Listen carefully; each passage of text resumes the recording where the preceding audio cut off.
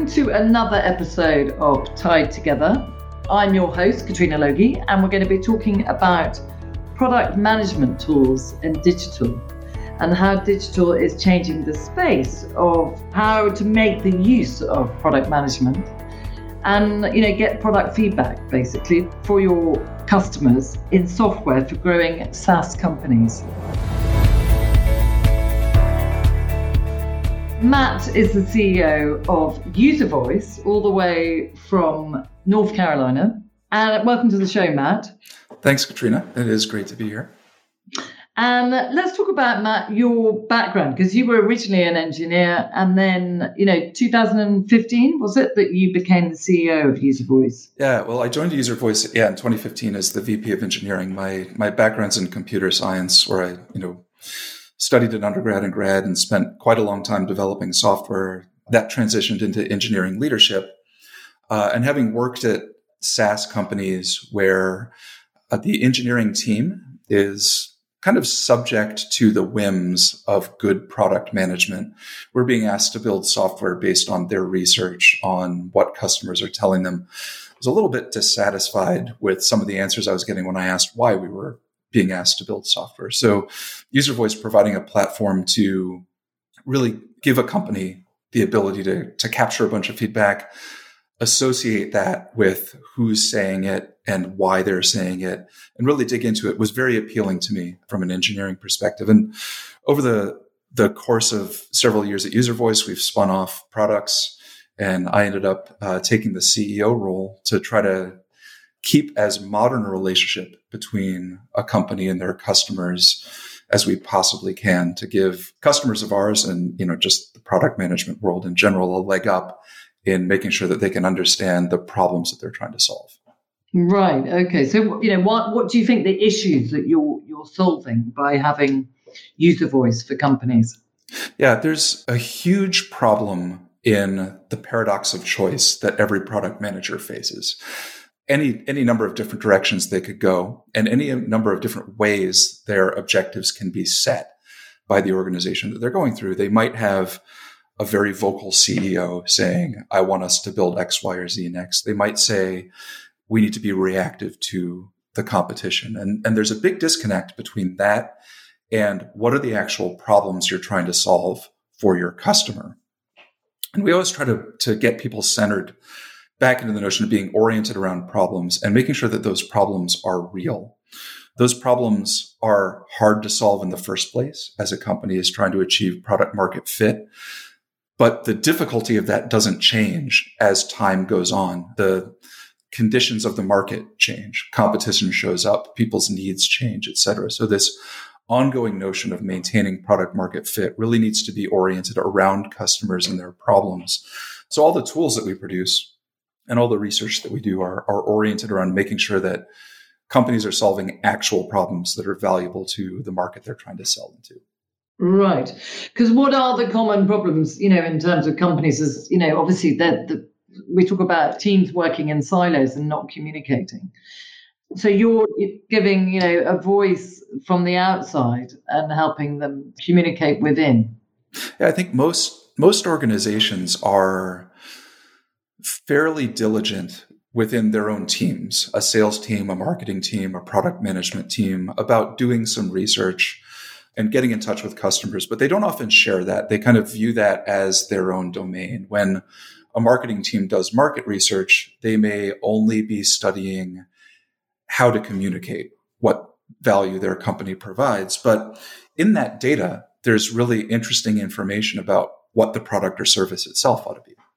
It's true for sales. It's true for product management. So when you can take all that information and make it available through whatever process your company has, whether it's software like ours or any other, sharing that information, I would say down to the individual contributor level, can only yield good results. People might get sparked with a good idea in engineering based on something they read in market research or in a closed loss note from a sales team. So we really try to encourage the breaking down of silos when it comes to any kind of research information, because I think that all research that a company does is really product research in the end.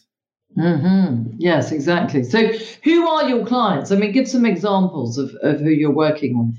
Sure. So our customers fall into a few different camps. Unsurprisingly, companies that are just getting started, they maybe just released their first product, they've just attained product market fit. They're a little bit constrained in resources. They don't have a bunch of engineers yet. They don't have a bunch of capital yet. So they need to be very deliberate about the decisions they make. So they want to gain a higher level of confidence that improvements that they're going to make in their product are taking them in the right direction. So they may use a product like ours to help do that.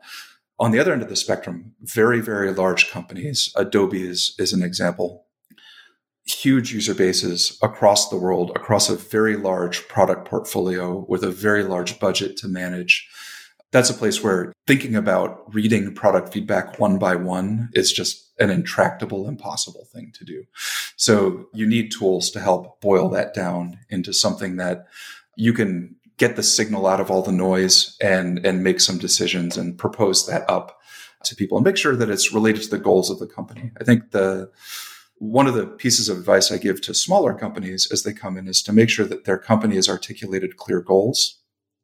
And that really helps you make a lot more sense of the feedback that you get. How do you associate an individual telling you, hey, I really want your product to do this for me? How can you tie that into revenue growth? How do you tie that into higher retention levels? How do you tie it to breaking into a new market or a new segment? That's something that software tools are really uniquely helpful to pull together. So how do you come in and solve their problems when they're sort of building a product? I mean, how do they make use of your platform? It starts with making sure that every piece of feedback that you get is captured wherever it may happen. And it happens all over the place. It happens while someone is attending a virtual conference and there's a chat room going on and someone says like, hey, do you guys do this? Like that question alone is feedback. It's an opportunity that someone unsolicited is looking for you to potentially solve for them. It comes in through support tickets. It comes in through email requests of a customer success team. It comes in during sales demos. So we, first of all, try to make sure that everyone on an internal team is armed with the easy ability to capture feedback and make sure that it gets sent to the right people at the right time. We also make sure that feedback can be captured directly from customers and prospects through in-app widgets, through portals, through social media listening, any place where you might want to gather that feedback and absorb it. Once that's all centralized, having software tools that deduplicate, suggest, hey, these are thematically kind of the same thing. You might want to lump them together for analysis. All of that's, just very basic data hygiene and, being on top of your game to make sure you capture it. The place where I think things get a little bit more complicated and a little bit more powerful is when you start associating data to the people who are providing feedback. Are they a current customer or not? If they are a current customer, what kind of spend do they have with you? How strategic of a customer are they for you? All of this is just segmentation information that you want to be able to associate with people. When you can associate all that information with people, then you can start slicing and dicing the feedback that you get by your goals. So if I say, I want more enterprise business, okay, what are our enterprise customers telling us? And I can use that as a proxy for what other enterprise customers might want. Likewise, if a deal was being worked by a sales team and it wasn't successful, like we lost the deal, what did they ask for? What were the things that were missing? It's not to say you should be reactive to that. This is not like a transactional system where someone asks for something and you go do it, but it unearths the question. Should we look into this problem? Is it ubiquitous across a bunch of people that we're trying to sell to and we're losing the deals? Is it something that is beloved by our existing customer base and we should lean into it more? So by continually making sure that all of this information is in one place and making sure that it's augmented with as much extra data as you can, it just gives you a lot of power at your fingertips when you do go to do research and decide what your next quarter is going to look like, your next sprint is going to look like, or if you're getting into annual strategic planning, where the biggest opportunities lie. Mm-hmm. Really, we only offer one product. It's a platform for feedback management and analysis. There's a variety of different ways that you would do that. Specifically, we integrate with all the places where your customer-facing teams are, whether it's Zendesk on a support front or CRM tools like Salesforce on a sales front. We make sure that you can capture feedback in those places. We also have a kind of universally useful tool that plugs in on any browser-based application that just gives you a sidebar to capture feedback. So if you're in a homegrown system or if you're near email or something like that, we can let you highlight, automatically scan for who provided the feedback, pull it in and send it into the system altogether. On a second layer, we're integrating with the data that's coming in from customer relationship management tools like Salesforce to pull in all the account data, associate the people with the accounts and what their value is, what their revenue is. And that's true even if they've churned or if they were a prospect. So letting you say, all right, here, all the people that said no to us, there was this theme, and you can decide, is that something that we want to go after? Is that a market that we want to try to capture or not? Mm-hmm. Strategically, we also try to encourage people to kind of lean into where they're doing well. I think if you've ever run across the book Strengths Finder, there's a philosophy that, you should take people's strengths and make the most of them rather than trying to make them something they're not. A similar philosophy can be applied to products where, do what you're good at and get even better at it. Make yourself indispensable to the people that love you, rather than trying to be a kind of half-baked solution to something that's peripheral to what you do. So by having CRM data pulled into place, and we can say, like, these are the customers that love you. And if you're augmenting that with NPS or CSAT scores, of the people that like you the most, what do they really like? And making sure that you're building on those strengths that you already have. Mm-hmm. So, what would you say are the common sort of problems that people make when they're building products? Oh gosh, that's a very big, very, very big question. But I think at the top of them is not validating the problem that they're trying to solve. At the core of things, like a lot of people get fixated on solutions, mm-hmm. or I've got this hammer, how should I use it? Where they're not really understanding that there is not a real nail in front of them that needs to be hit. So stepping back from what is easy, which is figuring out an iterative improvement to the product that you're building, and going back to the base principles of the problems that you're trying to solve. I think that underlies most of the problems that we see in product management is not having a clear understanding of the problem and not keeping constantly up to date with the definition of that problem. Those problems change over time. So making sure that research is continual and iterative and going on. I think where a lot of product managers focus is in the definition of the solution. Why do we do that? Because it's the fun part. It's the creative part. It's the interesting part. It's the part that turns into something tangible that you can touch. It looks like action much more than research does because you're building something and creating something. But if you think about, again, like the expensiveness of an engineering team, the expensiveness of a design team, if you are pointing them even a few degrees off center from where they should be going, that's a really expensive error to make. So the measure twice, cut once philosophy applies in product management, just like it does in most places. If you're disciplined about defining the problem and validating the solution that you're putting forth, the likelihood of you having a positive result at the end is much, much higher. Mm-hmm. Okay. How long is, like this platform, User Voice? I mean, these type of platforms that are, helping with product management. If technology wasn't around, mm-hmm. it would look very different, no? It would. You would be limited by time in a much more substantial way. Like the number of customers that you could talk to, the number of interviews that you could do is just limited by the number of people and clock time, where if you've got always on listening going on, you're constantly collecting information. 6 months ago, perhaps someone told you something that you weren't ready to work on.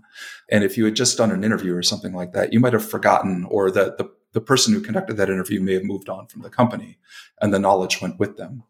Where if it's constantly captured in a research repository, you've got that available to you whenever you're ready to just search for something and see, what have people said about this over the course of the past year. So without technology, without digital, your ability to do this kind of thing at scale is greatly reduced. And if you're Doing research, I don't mean to discount the value in that research. Those one-on-one conversations are the highest fidelity thing that you can get. But it's often maybe 5 interviews you're doing or 10 interviews you're doing, and it's going to lead to recency bias, which isn't always wrong, but it's something to be mindful of as you're conducting those interviews. So I think that without a continual mechanism to gather feedback and store it, you're forced to be a little bit more reactionary than strategic when sometimes you don't want to be.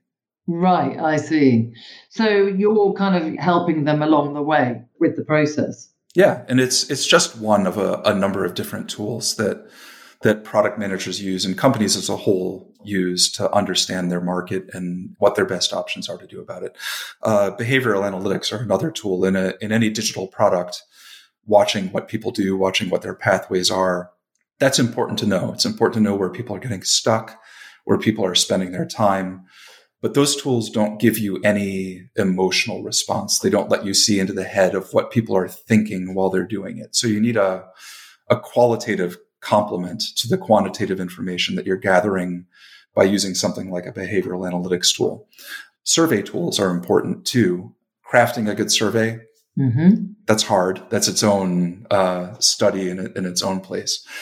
I think where we sit and we try to study is the freely offered information about stressors, desires, wants, and needs that people offer up for you. That they're not. We try to look at surveys quite a bit and think about the mindset that people get into when they receive a survey. There's some amount of I think in behavioral science, it's called the intention action gap. It's people will tell you what they think they will do, and that doesn't necessarily align with what they will actually do. So how can we try to de-risk some of the information that's coming into the organization that is potentially misleading that you can get through surveys? And I think that the solution to that is not using our product or any other product. It's having a multifaceted approach to gathering information. So it kind of becomes a self-validating thing where you can compare one bit of research to another and seeing if trends hold true in that data. I see. So if people use your platform, how do they use it? Just explain the process.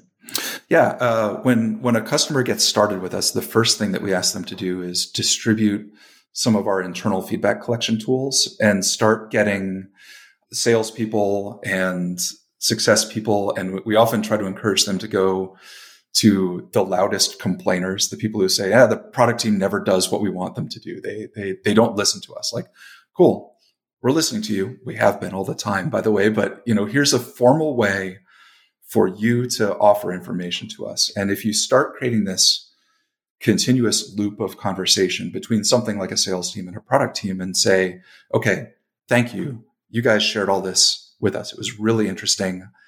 You objectively told us who told you this information that you passed along. I want to go talk to them. Can you connect me with them so we can get into a deeper conversation? Or, hey, salesperson, I know you told me this, but here's all of the product feedback we've gotten so far. And this is an outlier in all the feedback we're getting. It doesn't follow any of the other trends that we're seeing. So for now, we're not going to do anything about it, but keep your ears open and keep gathering that stuff. So first, we try to start with internal teams and creating this more, it has the side effect of educating an entire organization about the process of product management and the way information like product feedback is evaluated and acted on within the organization. Building a roadmap. Yeah. How is a roadmap built? And giving people visibility into all the steps that go into that and letting the organization be an active participant in that rather than feeling like the recipient of the work that the product team does. Depending on the comfort level of the organization from there, they may choose to open up product feedback to their customers directly. They may want to create a direct line of communication with their customer base. And they can do that in a variety of ways. They can create kind of an always on place in the application where someone says, hey, do you have an idea to make the product better? Click this, tell us anything you want. That would be great. Sometimes we put up a product forum where people can include a link in their newsletter outreach and say, hey, come here, vote for any ideas that you like, add comments, add ideas. That would be excellent. We can even do it through email distribution, where we just email a user base and say, hey, reply to this with anything that you think would improve the product. And we can use natural language processing and machine learning to pull out all the information. Oftentimes you'll get stuff that's like, I think your product is too expensive. That's not necessarily product functionality feedback, but is critically valuable information to the organization. So we can make sure that we can send that off to the right people too, so that they can understand that stuff. That's usually the first year or so of a customer's relationship with us, is getting the team aligned around their customers, creating more customer centricity, understanding where they should and should not react to customer feedback and how to use it most effectively. Later on, we're coaching people more into how to lean into the strategy of customer feedback, how to make the most of it. And when you go into, deeper strategy conversations around the organization, using this, year of rich information that you've gathered and really trying to squeeze the most power out of it that you can. Mm-hmm. Gosh, it's very detailed, isn't it? It is. Yeah. It's sometimes overwhelming when we demo it to people. People are just thinking like, yeah, I want to listen to my customers more. And we accidentally hit them over the head with all these powerful tools. And I go, I'm not ready for that. I'm like, that's okay. We'll get you there. So which tools make user voice everyday function? What tools could you not live without? Oh, gosh. I mean, we use user voice at User Voice, of course. And if the people who work answering support tickets for us, if the people who work demoing our software stopped gathering all the feedback that they're getting from the demos that they do, from the tickets they're getting, et cetera, our product team would be adrift. Like, they would be left to their own devices. They would need to go scramble. I would probably need to hire more people to be able to conduct the amount of research that we would need to do to make the right decisions about where to deploy our designers, our engineering team, all of that stuff. I hadn't thought about this until you asked the question, but it's giving me a small panic attack thinking about trying to run the organization without the depth and richness of that information coming our way.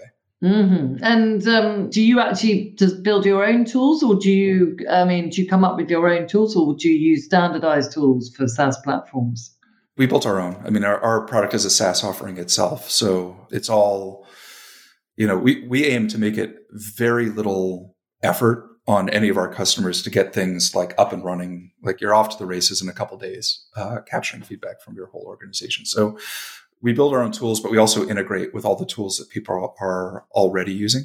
Behavioral analytics tools, CRM tools, anything that you use to watch customers. And then we've got rich APIs and import tools. So if you're, doing a survey or something like that with SurveyMonkey or Qualtrics or Medallia or any of the other big surveying tools, that information as it relates to the product itself can be ingested, and all the same power that we can provide to directly capture feedback can be applied to things that are coming from other data sources too. Okay, interesting. And your clients, when they use user voice, what's the time period that they use it for? It's perpetual. I mean, it's, just like for us, like the notion of doing without it is kind of tough. I mean, why would you stop listening to your customers? It seems like a mistake to make if you don't do that. So our tool is surprisingly inexpensive for what it does, at least I think. So it's not a huge cost center, but the value that it provides is quite high in terms of the information that it gives you. So usually takes people 4 to 6 weeks to kind of get their legs underneath them with, the newness of all this information coming their way and how to handle it, what to do with it, et cetera. But we're kind of there to hold people's hands along the way. And then once they're after the races, often it's very gratifying that our customers will come to us and say, hey, what do you guys think about this? And it's not about the software or the tool that we're providing. It's about the analysis of the data that they're getting in. Like, how would you guys interpret this information? Where would you lean into it? And it becomes this oddly strategic relationship rather than just vendor-customer relationship that we have. Mm-hmm. Okay, so they're giving you feedback on how to provide a better service, basically. For sure. Do they want us, instead of building software tools, to also provide some kind of consultative skill to say, what should you do about what you're hearing? Okay. And, obviously you're all working remotely. So, since the pandemic, has it been remote, or were you remote before that? Yeah, no, we were mostly in one of two offices in San Francisco and in Raleigh, North Carolina. When the pandemic started to go, for everyone's safety, we all transitioned to start working from home. It turns out that our team likes that quite a bit. And there was this interesting parallel with our software in that we would always joke that even when we were all in offices, that the only time a product manager would get feedback that a salesperson had heard is when they run into each other in the hallway or they're eating lunch or something like that. Mm-hmm. But the ability to do that with the pandemic went away. So it became even more clear that when people are working on their own at home, outside of a central office location, the ability to stay in tight communication with other departments in the organization should be constant and easy in the same way that Slack and Microsoft Teams make that easy for people. It shouldn't be this once every quarter meeting where the product team gets together with the sales team and says, hey, we're here to listen now for 30 minutes. Tell us what you've heard. It should just be as it comes in and constantly flowing. So by switching to remote, it put in stark contrast to us the difference between working in an office and working remotely. And that as a parallel for the silos of teams was pretty impactful for us. Well, if you're setting by example, aren't you? Really? We're trying to. I'm not going to use any of those cliches about companies using their own products. There's a lot of variety of that, but we do try to recognize when we're in a situation that mimics some of the less ideal situations that our customers are often in, and take advantage of that and learn as much as we can from it. Okay, great. And, where is product management going? And, we've come quite a long way now that we're sort of, able to collect data and build these SaaS platforms for product management. But where are we coming from and where are we going with product management tools?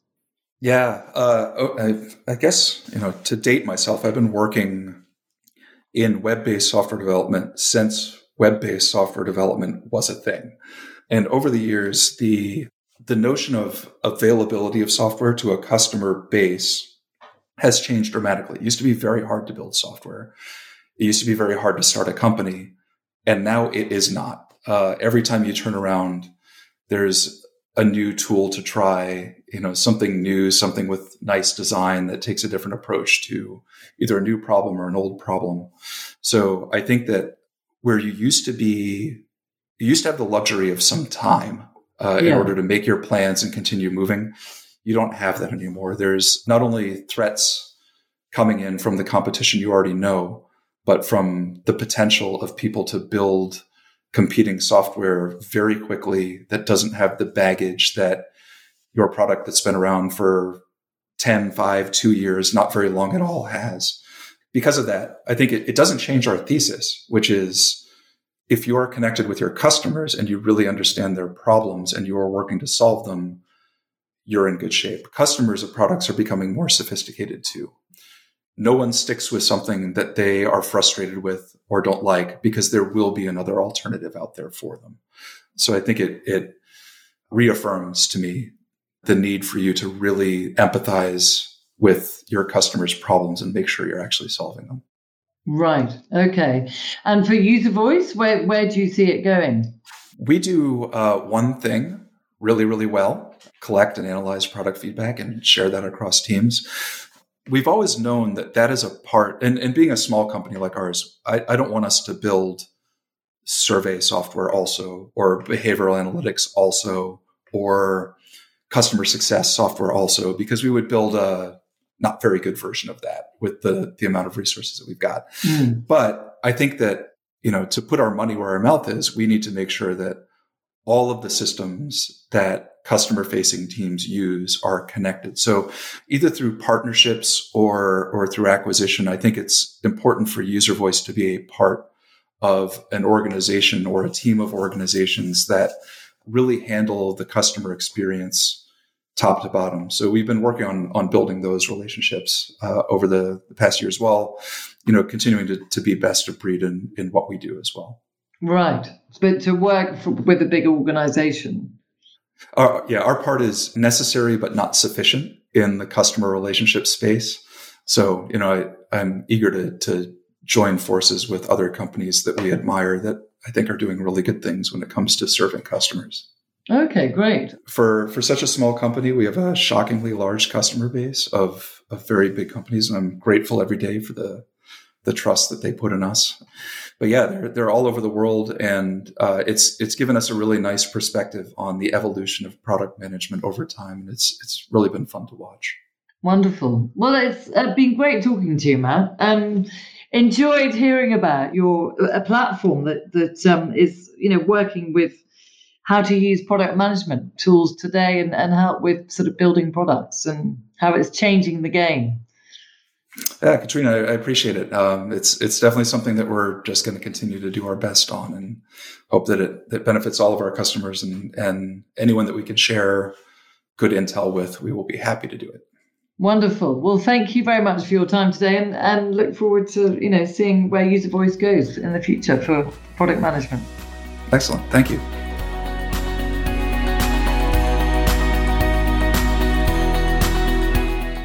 I hope you enjoyed this edition of Tied Together. If you have any comments or you have any feedback for us, you can always email us at tiedtogether@cohesus.co.uk.